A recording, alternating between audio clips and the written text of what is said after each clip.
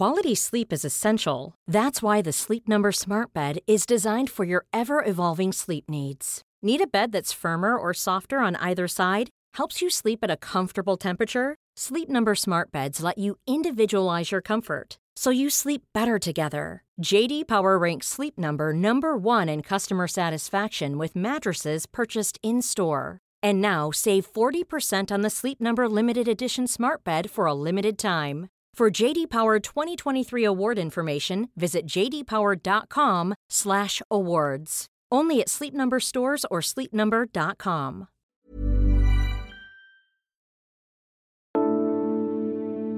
Salt was very valuable in ancient Rome. Sal dried fish, and it fertilized crops. It made wine last longer, and it cut the bitterness of greens. It also, according to Pliny the Elder, was part of war. The rumour goes that soldiers were even paid in the white gold. Salt, or sal, is the root of the word salary. In 21st century America, there's a big debate about salaries. For years, political campaigns have appealed to a squeezed middle class and harkened back to an era when raising a family on one income was possible. But the data show a more complex picture. What many Americans believe about what's been happening to their incomes over the past few decades is flat wrong. I'm John Prideaux, and this is Checks and Balance from The Economist. Each week, we take one big theme shaping American politics and explore it in depth.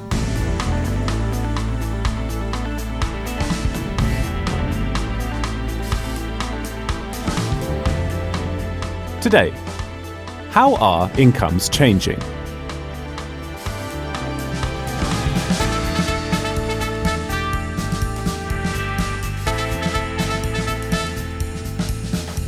Reports of the slow death of American incomes have been exaggerated. Since the turn of the millennium, hourly earnings have grown steadily in real terms. While those at the top have taken most of the gains, in the past few years, the poorest have done well too. Where does that leave those in the middle? What's behind the 2 decades of growing incomes? And why hasn't a richer population brought a more contented politics?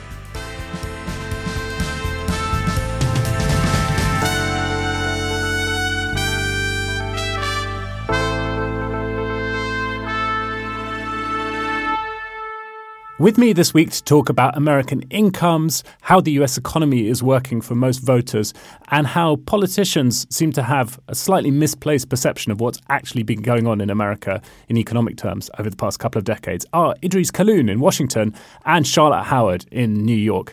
Idris, what has been going on in the district? Hi, John. What is going on? Well, today, which is Thursday, the day we're recording this, America hit its debt ceiling officially, which sounds scarier than it is because now the Treasury does extraordinary measures for a few months, but these have become so ordinary that no one notices that they're going on. And Charlotte, what about New York? Any rat updates for us? The big news in New York politics is George Santos, who's this Republican congressman who seems to have lied about all sorts of things. But I really enjoyed Simon's piece this week on economic data and give credit to him for opening his story with Cardi B. Come for the Cardi B lead, stay for the incisive economic analysis. So I'm looking forward to talking about it today. I actually had a very banal interview with George Santos when he was a candidate about why the GOP was making inroads among Hispanics. And, I went back and read it, and I don't think there were very many fibs in there. So, he presented as normal, at least. But it makes me think that I should run background checks on everyone I talk to. Well, that could be an Economist scoop. George Santos told the truth about some stuff. Maybe we should run that story. Okay, as Charlotte said, Simon Rabinovich has written this great piece on the US economy and particularly on American incomes this week. When Simon and I chatted earlier in the week, I asked him why he's been writing about Cardi B, as Charlotte mentioned, who's not generally known for her economic analysis. Well, she made some waves a couple of weeks ago talking about just the crazy price of lettuce. Now, I'm not entirely sure where she's shopping, but she said that she had found lettuce for as much as $7. Where I am, it's not quite that expensive, but it's certainly more expensive than it used to be. And Cardi B's point was that if she thought that this lettuce was crazy and unaffordable, then surely middle-class people or people in the hood, as she put it, would think it's even crazier. And I thought that was an interesting starting point because what that gets to, it's not just the price of lettuce. As we know, the price of lots of things has gone up. And that kind of gets at this bigger question about what exactly has been going on with incomes in America. Ultimately, what matters with incomes is not how much people are making, but how much they can actually afford to purchase with what they're making. So if your wages are going up, but prices are going up even more quickly, then you're left with less. So Cardi B and her lettuce are relevant here because when you're looking at income and income growth, you have to adjust for inflation, right? And then you have a choice of deflators, to use the technical term. If you use the one that has Cardi B's lettuce in it, then you get one answer. If you use a deflator that assumes that actually people switch, change their behavior according to what prices are, maybe buy spinach instead of lettuce because it's cheaper, then you get a slightly different answer. Is that a fair summary? That's exactly right. The not switching bit refers to, what typically is talked about when we talk about inflation in America, which is the consumer price index. It's been rising at roughly a 7% year-on-year rate in recent months. People talk about this as the rate of inflation in America. There's a different inflation index, though, which is the Personal Consumption Expenditure Price Index. So it's a bit of a mouthful. What's important about the PCEPI is that, first of all, the Federal Reserve looks at it as the most important indicator of inflation. But secondly, one of the reasons why the Fed focuses on it is that whereas the CPI basically looks at a fixed, unchanging basket of goods and services, the PCEPI is updated every month based on what people are actually buying. And so over time, PCE measured inflation is a little bit lower than CPI measured inflation. And when you then adjust wages by these two different inflation indexes, you get very different conclusions.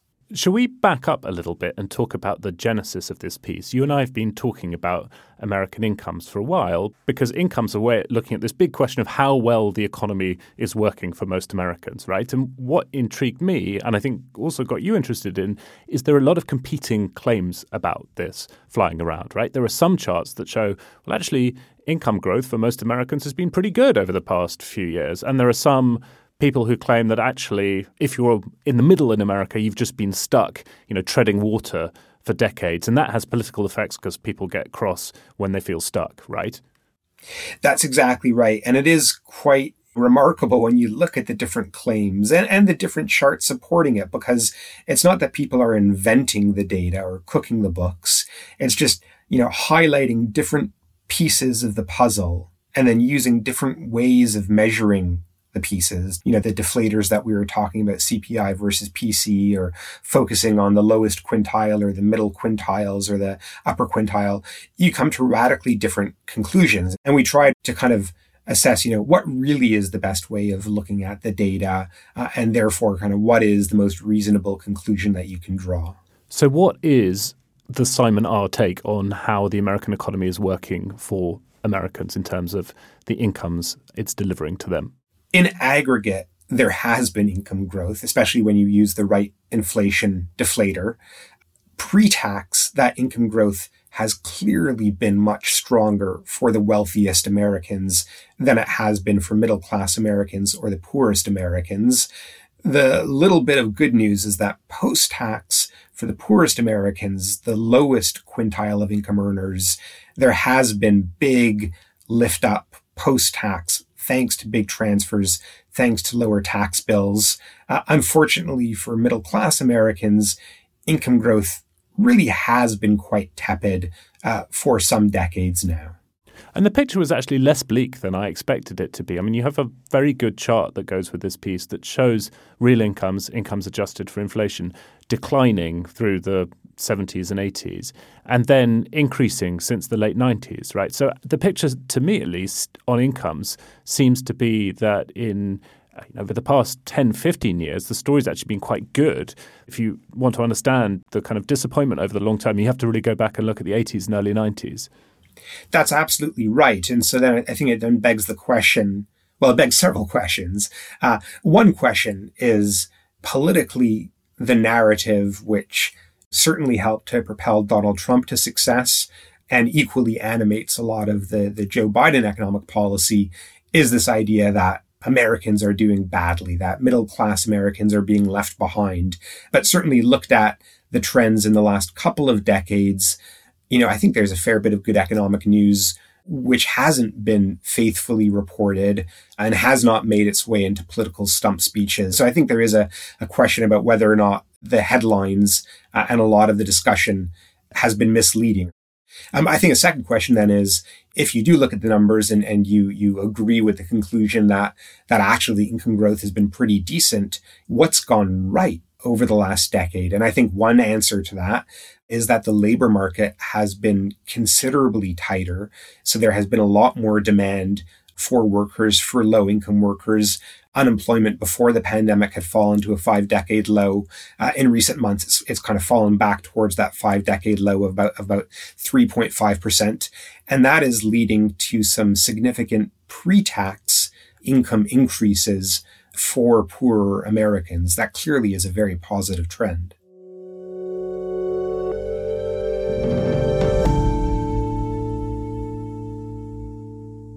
Charlotte, how did Simon's piece change your perception of how the US economy is working for most Americans?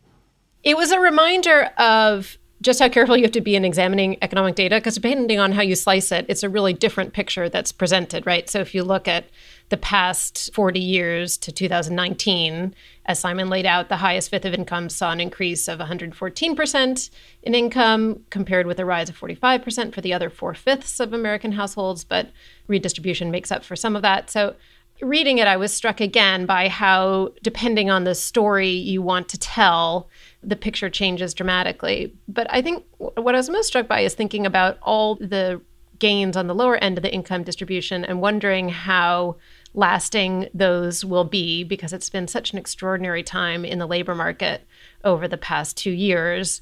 And you see a lot of churn among different types of jobs, particularly retail and hospitality, which are kind of often really tough jobs for people at the lower end of the income distribution. You see them trading up, getting higher wages, just looking for better types of work. So I wonder how lasting this will be. So one of the things I liked about Simon's piece is I think it changes what you might call the standard model of American politics, which if you listen to a lot of politicians, you'd get the impression that things were pretty great in the 80s and 90s. And since maybe the mid-2000s, they've been bad. The financial crisis was awful, as indeed it was, and things have been going steadily downhill. And Donald Trump was elected in 2016 partly because the US economy has not been delivering for your average American. If you look at the charts in Simon's piece, that story is pretty much backwards, right? I mean, incomes declined pretty steadily in the 80s and the early part of the 90s, and there's been a pretty steady recovery since then, whatever method you use to adjust incomes for inflation. So that sort of rather flips the way I think a lot of people think about American politics and the relation between the economy and elections on its head. One thing it reminded me of is the Mark Twain's admonition about lies, damn lies, and statistics, and actually these sort of very boring things like GDP deflators matter a lot in the portrait you want to portray of America. And I've actually seen in the same chart, one organization put wages and use CPIU, which deflates very fast, and then put CEO pay and use a sort of lighter deflator to exaggerate the difference between the two. And of course, no one's reading the footnote, and so they don't see the difference between them. But I think that for some people, a certain brand of declinism is very potent. Whether or not you locate the best era as the 1950s or the 1980s, you can sort of massage the series to give you that impression.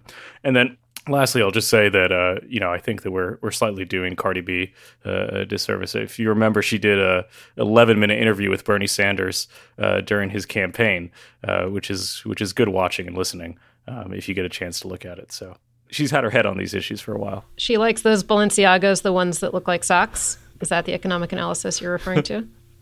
So one other thing I wanted to mention, in addition to Cardi B lyrics, are the data around comparing America's relative wealth to incomes in Europe and other rich countries. So I think we tend to be so navel-gazing in America, and it's worth looking across the pond to see how we compare to other countries. And I was struck by some analysis that we had in The Economist over the summer that showed that GDP per person in America is almost $70,000. And the only place where you can find anything close to that or a bit higher, are in countries like Switzerland, Norway, and Ireland, which have figures that are distorted by firms' profit offshoring. And in Germany, which is a huge economic force, obviously, in Europe, GDP per person adjusted for purchasing power parity is quite a bit lower at 58,000, which is far below big American states like New York at 93,000, California. But I think part of the reason why Americans can feel so glum is that what you get for that money is not as high as one would think. So Americans spend a lot, for instance, on healthcare and don't get that much for it. And so again, the top line figure might not be entirely representative about how Americans feel about their incomes and therefore how it translates into the political mood in the country. I think one thing Americans don't really notice about their own prosperity is that countries that many of us think of as equivalently rich, such as the UK, for example, has a GDP per capita which is on par with Alabama or Mississippi, so basically one of the poorer states in the country. There is really kind of a higher living standard. Like Charlotte says, a lot of that might be going to things like health expenditures and such. But, overall, I think it is a pretty impressive showing. Yeah, that's a good point. Okay, we'll go back to another time when economic perception and reality were far apart in just a moment. But first, it's the usual reminder, we would love it if you took out the subscription to The Economist. That would allow you to read Simon's thoughts about Cardi B, among other things. And there's also lots more in this week's issue. Charlotte and Idris, what have you guys particularly enjoyed from The Economist recently? Our fellow in D.C., Becca Jackson, wrote an excellent piece on corporal punishment in American schools, which is still a thing. It happens actually in Mississippi. I think it's a great read. A good complement to our discussion is the business piece that we have about how the young spend their money, the rubric for which is they are woke, broke, and complicated. And so I advise that people go take a look at that. The other thing I'd highlight is our cover story this week by Tom Wainwright on Disney is just really strong. And our understanding of that company, which is now a century old, is worth a read. Yeah, those are all really good. Economist.com/USpod is the link if you want to subscribe. You'll find that in the notes for this episode.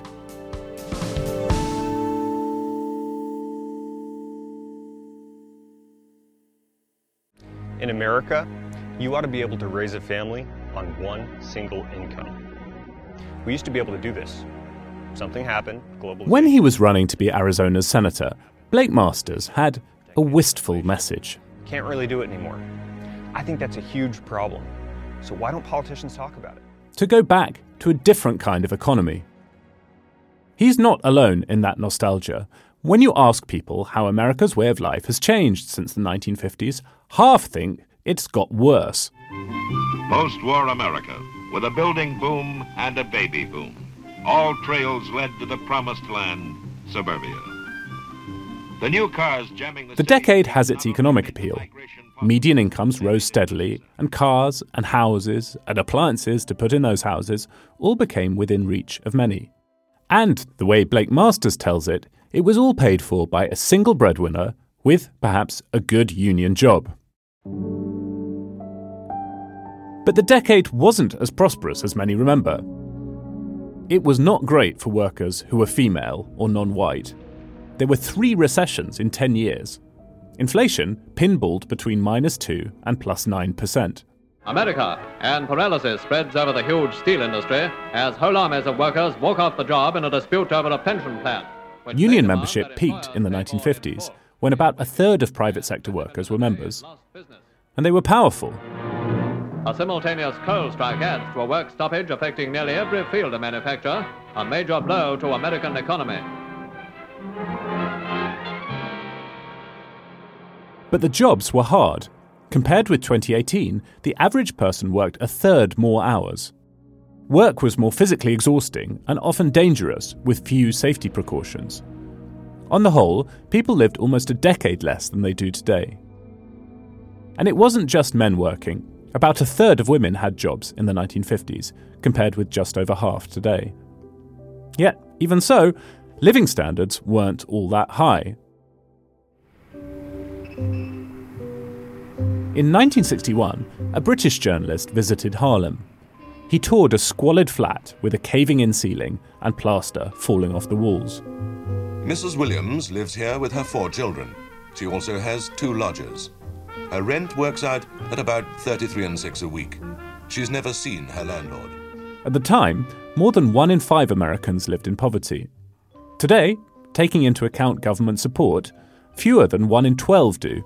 It was 16 degrees below freezing, and Mrs. Williams had had no heating for 2 days, although it's supposed to be provided by the landlord. In 1962, in The Other America, social critic Michael Harrington wrote about this unseen poverty, hidden in rural isolation or urban slums far from the gleaming suburbs. There is a familiar America, he wrote. It's celebrated in speeches and advertised on television. It has the highest mass standard of living the world has ever known. But another America existed in the 1950s too.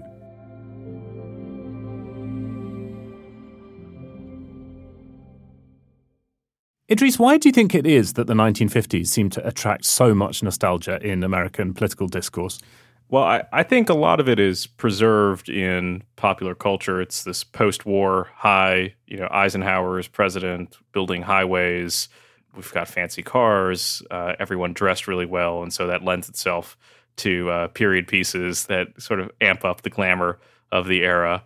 But as I think we point out pretty well, that can overstate just how well things were working. The book we talked about, Michael Harrington's Other America, which a lot of people thought helped push the country to launching the war on poverty, sort of uncovers just the huge amount of poverty that was hidden then. And one of the chapters that he has is about, in particular, how senior Americans, those who are elderly, are basically the poorest group in the country, that people would retire basically without savings and not have enough even to eat. Hunger and actual starvation was present in the country in a way that it isn't today. And a lot of the programs that we created in the 1960s to address that had the effect of turning that dynamic on its head. So now it's elderly Americans who are the most financially cushioned because Social Security and Medicare are big universal programs that didn't exist in the 50s. We have other problems now, but some of the big ones, not to mention discrimination that we had against African Americans and women in particular, all of those things I think we've made tremendous progress against. I think it's worth noting that nostalgia is not unique to American politics. So if you look across different countries, Putin tapped into sorrow about the decline of Russian power in the Soviet Union.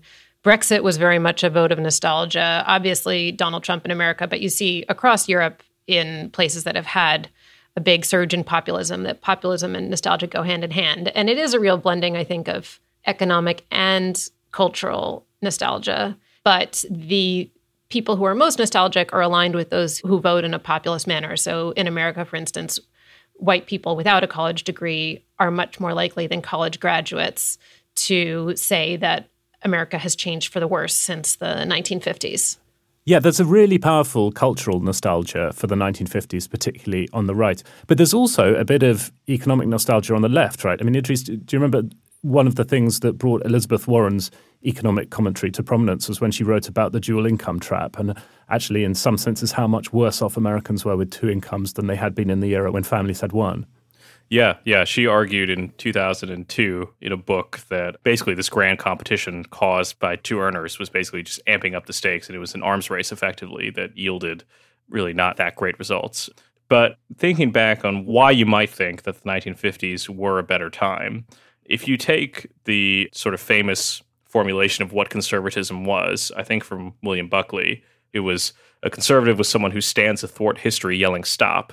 You have to think that there was something good about either the present moment or history. And I think that, when conservatives imagine what was good about the 1950s, they think maybe not about poverty and discrimination, but they think about moral purity of some kind. And that could be defined different ways. It could be a more clearly Christian nation in which prayer was common in schools.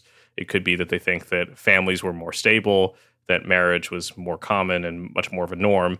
And that has implications of its own. But I can understand the nostalgia for those sorts of feelings. So that relates to the sense that, America is just changing dramatically.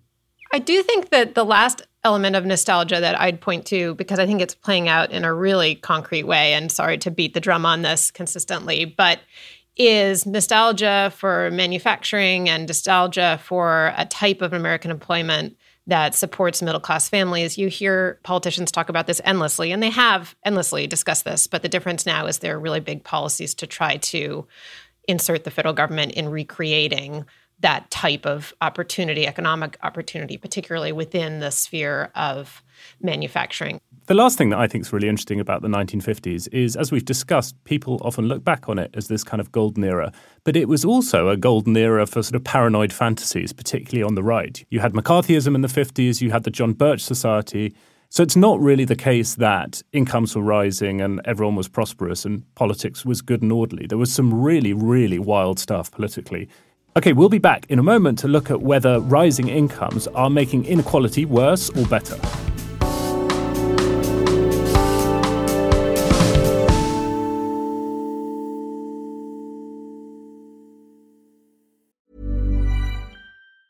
Hey, I'm Ryan Reynolds. Recently, I asked Mint Mobile's legal team if big wireless companies are allowed to raise prices due to inflation. They said yes. And then when I asked if raising prices technically violates those onerous two-year contracts, they said, "What the f*** are you talking about, you insane Hollywood ass?"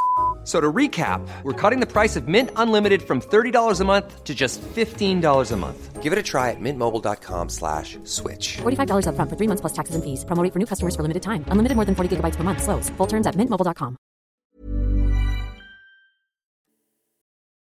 Idris, people care about incomes in America because obviously incomes are really important, but also because what's happening to American incomes has a bearing on another thing that people care about politically, which is inequality. Yeah, that is right. Inequality, I think, could fairly be called, the dominant issue of the last decade or so. And to get a sense of how much rising incomes were or were not lifting all boats, I talked to Betsy Stevenson, who is an economist at the University of Michigan, but before that, she was an advisor to Barack Obama. And I asked her about these changes and precisely which incomes have been rising the fastest. This is really going to depend on the time horizon that you're looking at, because what we've really seen in the last 2 to 3 years over the course of the pandemic is we actually saw incomes rising a lot for people at the very bottom of the income distribution. And then, of course, we see corporate profits for really big corporations. And the very, very top of the income distribution are billionaires, which we can, count because they're a small enough number. Their incomes have gone up. But because of inflation, hasn't been a great time for the incomes of the vast majority of people. But across the board, the pressures in the labor market have really pushed us towards a somewhat of a reduction in inequality, at least if you're looking at that sort of 90-10 ratio. So do the lower, middle, and upper classes experience inflation in the same way? Basically, does inflation sort of interact with these trends on inequality that you've been talking about? Well, inflation is a generalized rise in prices, which means that on average, prices are going up. Some are going up more, some are going up less. When it's really being driven by energy prices, gas, home heating, that's having a pretty big impact on the bottom end of the income distribution because that's a really big share of their household income. So even if their wages are keeping up with inflation, as in the overall number, if we were looking at inflation based on the bundle of goods they buy, maybe it, not keeping up because they're buying the things where we see the most inflation. And then more of a long-term question, but if you look at the sort of decades-long data that the CBO compiles on earnings after taxes and transfers are taken into effect, you see that for the lowest quintile of income earners, there seems to be a steady amount of growth, not as high as the top, but it's the sort of middle bunch that looks to be lagging, at least in their data. Do you think, based on that or other data, that it's fair to say that the middle class has been slightly left out, or is it a lot more complicated than that? No, I think that's a fair assessment. I think the question is why, and that's where the complications come in. Some of that is from what economists call skill bias technological change. So we've seen the wages of college graduates go up and up and up, while the wages of non-college graduates have stagnated. And I think that's a big part of the challenge is that there's just not really good, moderately high paying, sort of upper middle class jobs that don't involve an advanced degree. So we've seen a lot of the way technology has changed. It's changed in a way that is very complementary to skill. And that's created jobs for people with the skills to manage the technology. And the technology has tended to crowd out people whose skills used to be the skills that the technology now has. And so those were skilled jobs, but those skills are no longer in as much demand. And I think that's been a real challenge. We've also seen overall the labor share of income go down. All income is generated either as a return to machines, to capital, to equipment, to buildings, or it's a return to people's effort. And what we've seen is more of the income that's being generated is a return to that equipment, capital, and less of it is a return to the efforts of people. So then when we look at what's happening to income inequality, we've seen a growing share of the income that's generated going to the people who own that equipment. And so it's returns to people who own the capital. And we see a smaller and smaller slice of the pie for people who are getting their income through the efforts of their time and energy and intellect and skills. And I think a lot of that's leaving the middle class out. So in thinking about this, do you think that wealth inequality is downstream of income inequality, or that wealth inequality begets more income inequality? I think it's important for people when they think about wealth inequality to remember that wealth inequality is fundamentally tied to income inequality. Where do you get wealth from? You get it from having income and choosing not to consume it today and putting it aside. Having that ability to put aside savings is a luxury. But the challenge is that when some people are able to accumulate a lot of wealth by saving some of what they are producing today to give their kids a head start, then their kids are starting life with already a bunch of promised consumption that's living off of another generation's efforts. And I think that's the debate around wealth inequality really should fundamentally be about, how do we let people accumulate wealth? Are there government policies that encourage wealth accumulation? And then how do we let people pass wealth on to others? And what are the public policies that are allowing some people to accumulate and pass on wealth, more than others?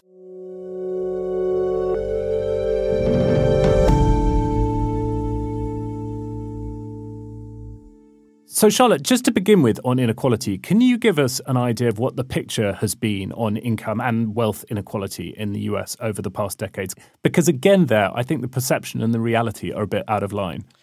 So Simon laid out in his piece this week that in the 10 years before the pandemic, inequality wasn't actually widening. And one thing that I would highlight now is that even in January, the most recent data that gives us insights into the labor market. For every person looking for a job, there were about 1.7 job openings, which is just a really remarkable figure. That was what was announced in January for November. So the question is whether that will change if the economy takes a sharper downward turn. But it points to the support at the bottom end of the income ladder that has been remarkably persistent and in some ways becoming even more powerful in recent years. I think a lot of the income growth at the bottom of the distribution has been due to the expansion of tax credits. So, there's been a lot of redistribution of spending, which I think is powering some of this. Some of it is the labor market being hot. I think that, the aggregate trends over the last 40 or 50 years do show, at least at the income level, pretty clearly, to me, growing inequality at the income level and certainly at the wealth level. And there's debate about how much of that is due to measurement issues. But what you can take away, I think, is that over the last few decades, wealth inequality has certainly grown in America, and inequality as a whole in America is a lot larger than many other countries. And I guess that might be fine if the trade-off was advanced market economy that was growing really fast and one in which, children had higher rates of social mobility. I think unfortunately our sense is that social mobility is quite low in America as well. But when that becomes the issue, I think it becomes a problem because people not only bear the brunt of reality of these forces, but they also perceive them sometimes more negatively than they are. And that perception, the feeling that, my kids are going to do worse than I ever did, is a really powerful animator, however tied to reality it is. If there's some kernel there, then that's important. Yeah, I absolutely agree with that. And I was struck by data from Raj Chetty at Harvard that showed that America's social mobility is half the level of that in Canada, which is really a striking figure. One thing I want to raise with you both, though, is whether inequality is the right measure of economic health within a society. And it may be that the answer to that is yes. I asked the question because I was reading a paper back from 2018 that was written by Larry Summers and others that argued that really what we should be focused on is non-employment, the working rate, and that if you look at labor force participation, speaking of how things have declined since the 1950s, among men, in the 1950s, it was well above 85% of men of working age were actually working. And it's fallen now. It really took a dive during the pandemic, but it has fallen now to 68%. And that's still below the pre-pandemic levels. And you see that metric. Summers and the other people who are authors on that paper called it non-employment. It wasn't quite the same thing as labor force participation rate, but very similar. And it's tied closely with other measures of social despair, including bad health outcomes, opioid overdoses, et cetera. So I think that absolutely inequality is a hugely important measure that we need to keep watching, but also labor force participation rate, the share of Americans who are within the labor market or increasingly not, is something that will be increasingly a focus for American politicians, for economists, as well as for American businesses who are trying to figure out how to staff these big investments they're making. My take on that would be that inequality in America at the moment is not that far near the top of my list of concerns. I feel that if the economy is growing, the incomes of those at the bottom, particularly after tax and transfers, are growing quite fast. Median incomes are growing at a reasonable clip. I don't see a strong reason to worry about inequality. I mean, sure, it'd be nice to have all of that without inequality, but I'm not sure that that's a package that's on offer. Now, I would agree with what Charlotte said about just the huge importance of having a tight labour market that sucks more people into work and where wages will go up. I mean, it's hard to think of any public policy that has such a powerful effect on poverty, on racial gaps, on all the things we might worry about America. So I, for one, at the moment, am fairly relaxed about inequality in America. I think the same was not the case in the 1980s when you had declining real wages, as Simon pointed out, and inequality shooting up in the 80s and early 90s. That, I think, was genuinely troubling. What's happening now seems less concerning to me, at least. All right, before I let you guys go, I have a quiz, and appropriately, it's about the dollar bill. Question 1. John McCain was one of a number of lawmakers who've tried on several occasions to replace the dollar bill. With what? A coin? Dollar coin? Yeah, it seems the only viable option. I think a coin sounds right. It was indeed a dollar coin. McCain claimed that replacing the bill with a coin, which would be easier to produce and longer lasting, could save the taxpayers $16 billion. When asked what the change would mean for strippers who get a lot of their tips in dollar bills, McCain said, "I hope that they could obtain larger denominations." So, the guy had an answer for everything. Question 2.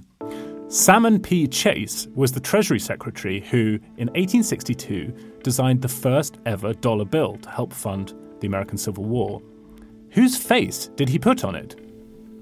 His own? His own is the right answer. Not Washington. When did that happen? In 1869, his face was replaced by the rather more famous face of George Washington. Chase had a second big shot at glory in 1918 when he was printed on the $10,000 bill, which was the largest bill ever printed for public use, but was discontinued in 1969. So there. Not until 1969, there were $10,000 bills floating around. That's amazing. The thought of wandering around in 1918 with a $10,000 bill in your pocket is slightly alarming as well, right? If you think about what it would have been worth at the time. Yeah. Who thought that was a good idea? Wow. I remember being in a flea market in Buenos Aires, and there, because they're so used to hyperinflation, there were some discontinued bills for, I think, 1 million pesos or 10 million pesos, which were great, just had so many zeros across the top. My husband was in Argentina during one of their currency crises, and he found It was the only time in anyone's life that traveler's checks have ever been useful. What are those? Is that a real question, Idris? Yeah, that is honestly a real question. Youth. This is a question that reflects Idris's age. But like, what are they? I'll tell you later. Okay. When we're sitting by the fire and I'm in my old rocking chair doing my knitting, I'll explain how we used to use traveler's checks on foreign trips. Is it like Apple Pay? It's exactly like Apple Pay. Okay. I get that. Thank you, Idris. Thank you, Charlotte. Thank you. Thanks. This episode was produced by Stevie Hertz and Harriet Noble. Nicolas Rofast is our sound engineer. Thanks to Lane Green for his etymological assistance with this episode. If you like Checks and Balance, then please do let people know and leave us a rating and a review. That would be really kind. It helps to increase how many people can find the podcast. We also have a Checks and Balance newsletter, which you can sign up for at economist.com/newsletters. You can also get in touch with us via email. We love getting your emails. Please keep them coming in. The address is podcasts@economist.com. In the meantime, thanks very much for listening. Stay safe and stay sane. We'll have more Checks and Balance next week.